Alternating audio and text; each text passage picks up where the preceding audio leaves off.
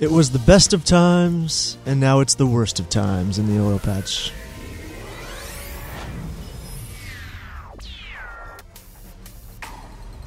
I'm Taylor Muckerman with Tyler Crow on the Energy Edition of Industry Focus. How's it going, man? Not too bad. We're without Sean O'Reilly, our host. So if we flounder, we're going to be a little rudderless today. if we have a tendency to go off on very long tangents for a long time, this could be a 40-minute talk. We don't even know. We don't have anybody to keep us on track. We did get a request from someone in Japan to extend Market Foolery and Industry Focus to 20 to 30 minutes. I don't think it's going to happen, but not today. We'll see. Maybe a little down the road. So I guess first off, we can start with a story that was almost inevitable when you look back at what's going on in the oil industry right now, and that is small companies that sprung up in 2010, 2011, got ahead of themselves or are going bankrupt in the oil patch, mostly service companies right now, but you have to imagine that there's some producers out there in the same boat. Surprise, surprise. Yeah. When people were out and it was $100 in oil and basically any bonehead with a hope and a dream and a drill bit could actually go out and make money. When we're down to 60, it's actually not as easy to make money. And those who, bought a little bit too much equipment, got a little too fancy. I thought it was very telling in this the article that you had sent to me on this. This article from Reuters, by the way. Article from Reuters. It was a company by the name of GoFrac, and it was $35 million in revenue. And, they talk about how their executives are riding around in a private jet, and they already had a private suite at the at Texas Rangers Stadium. Yeah. I mean, living the high life. So this company started in November of 2011. So, meteoric rise when everybody in Texas wanted to drill for oil, and then all of a everybody got thinking they were running high on the hog, and then all of a sudden, when you grow production that fast, demand grows in oil, but it doesn't grow that quickly. And so when you have that much production coming online, eventually you're going to see a rough spot. And reading what it said, it's not that I have no sympathy for them, but they went from 550 employees to now 6. Right. They really have struggled. But if you kind of look at it, it seemed like these people that pushed really, really hard didn't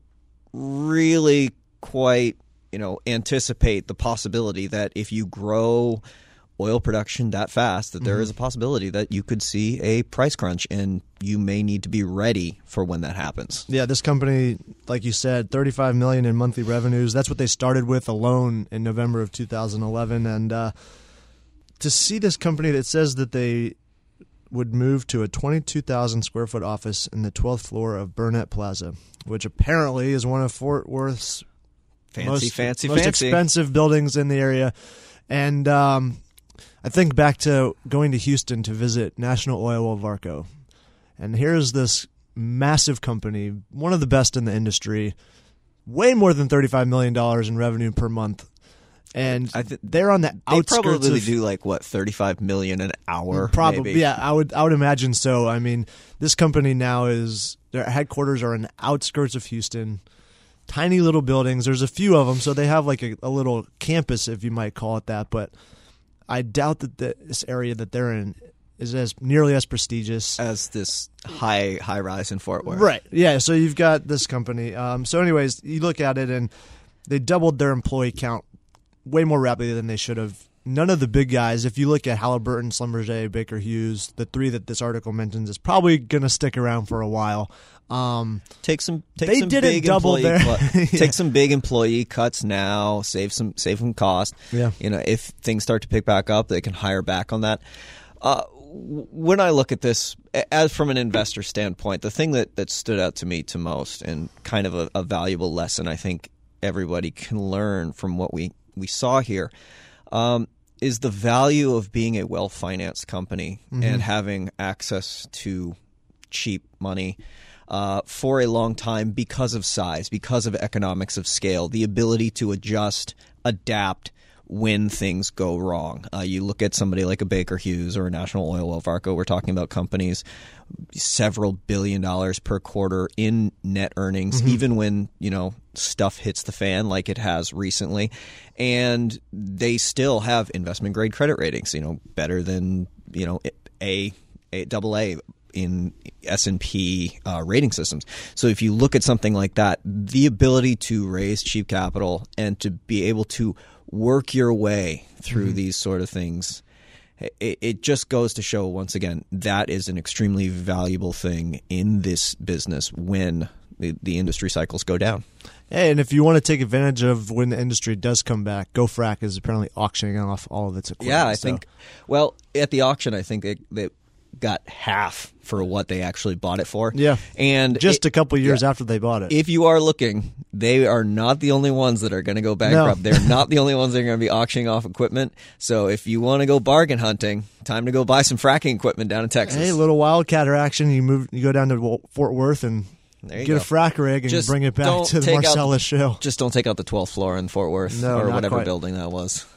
On to a much broader topic impacting also the entire industry, but an article, it's when you look at Zero Hedge, you kind of take some of this stuff with a grain of salt, but article on the 16th, peak oil, myth or coming reality, and kind of talks initially about the idea of peak oil supply, and how that was thought in the 70s to be accurate. Production started to decline, but clearly production's been increasing almost ever since. And he goes on to change that theory into peak oil demand.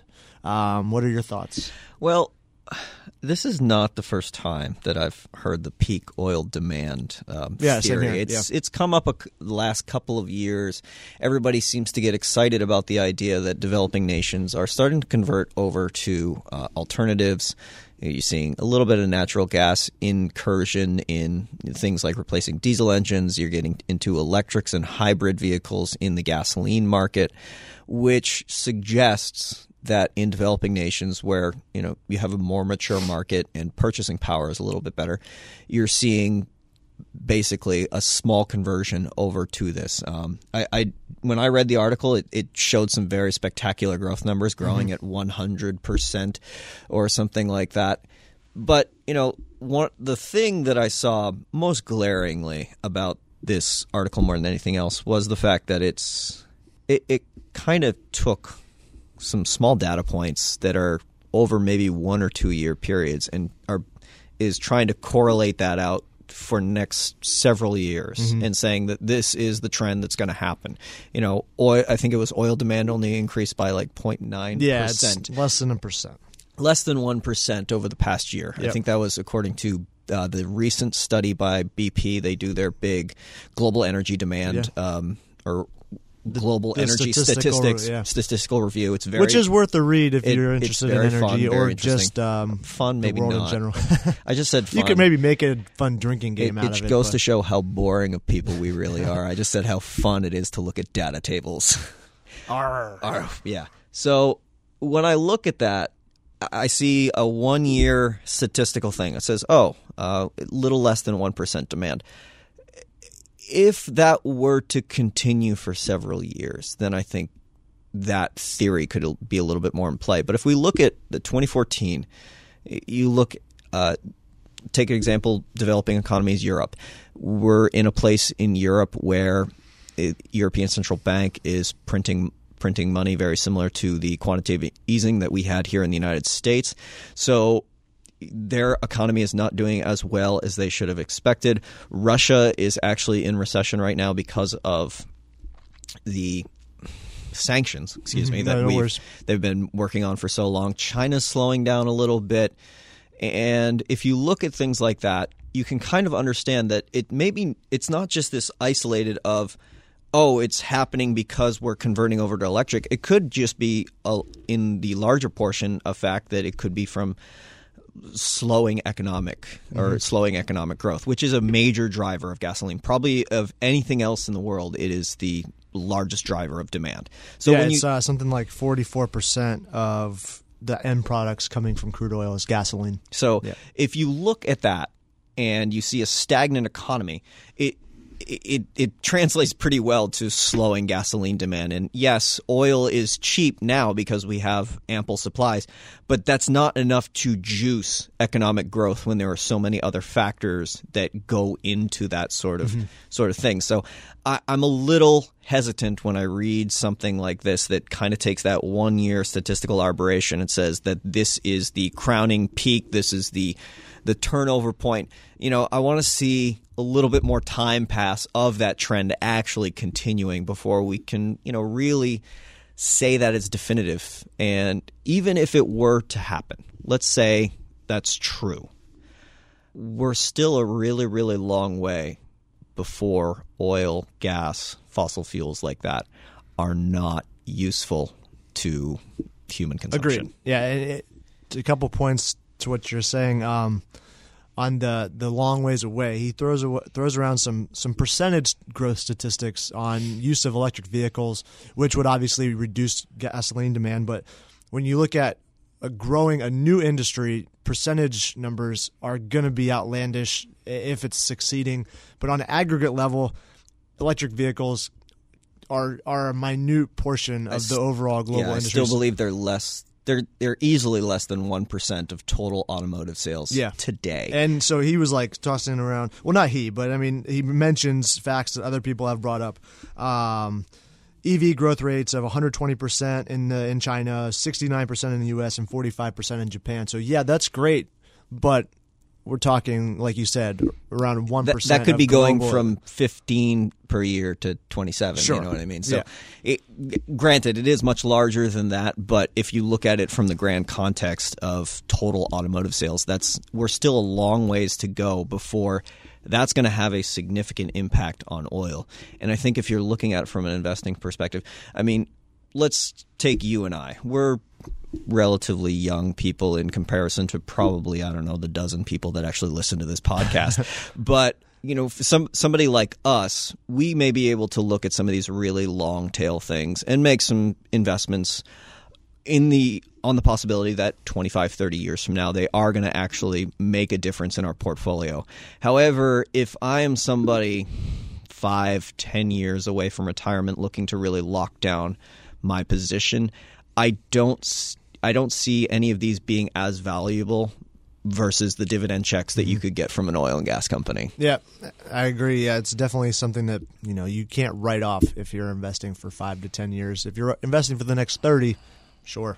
Maybe you want to sell an energy position in the next 10 years, but for now, especially after what's happened over the last 6 to 8 months, dividend yields look awfully good right now, people. It's an interesting time to take a look. And then just one quick point: when you talk about slowing growth affecting oil and low oil prices being a part of that, a lot of times people don't give credit to the impact that the oil industry has when prices are high on the growth of the global economy, because it does support so many industries based on the demand for steel or the demand for other external factors that go into making these offshore rigs, these drill bits, and the industrial side of things that it supports. Yeah, we can take this number with a small grain of salt. I think when I heard this, it was a little outlandish, but I remember when they were actually trying to propose a Keystone XL pipeline, they said that thing would support 500,000 jobs in the United States. Granted, they're probably a little temporary, but yes, you're right. Yeah, a lot of construction, steel production. I mean, when I saw that projection, that was the highest one I saw. That was also including the extra bartenders that would be needed to satisfy the steelmaker. As they city hop on the way down. It was very, very ambitious when I saw it, but I mean, you have to imagine half of that would be legitimate, right? Maybe half for at least a couple years. You get the one number; it's like 35 permanent jobs that are actually pipeline inspection, and then you get the 500,000 of all the ancillary benefits. So you pick somewhere in the middle, probably a little bit on the lower side. Yeah, that's fair. And that you're going to get what you need. But it goes to show that and that's just one project. Yeah, it's granted a massive one. Yeah, but.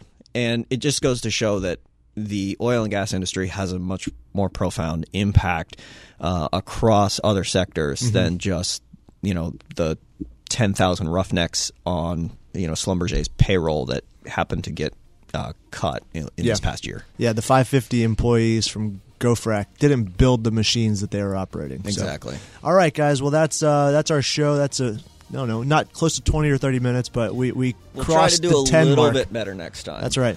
We'll have Sean, so maybe he can add a little bit more hot air to our discussion. That's it for me, Taylor Muckerman and Tyler Crow, Industry Focus, Energy Style. Thank you very much.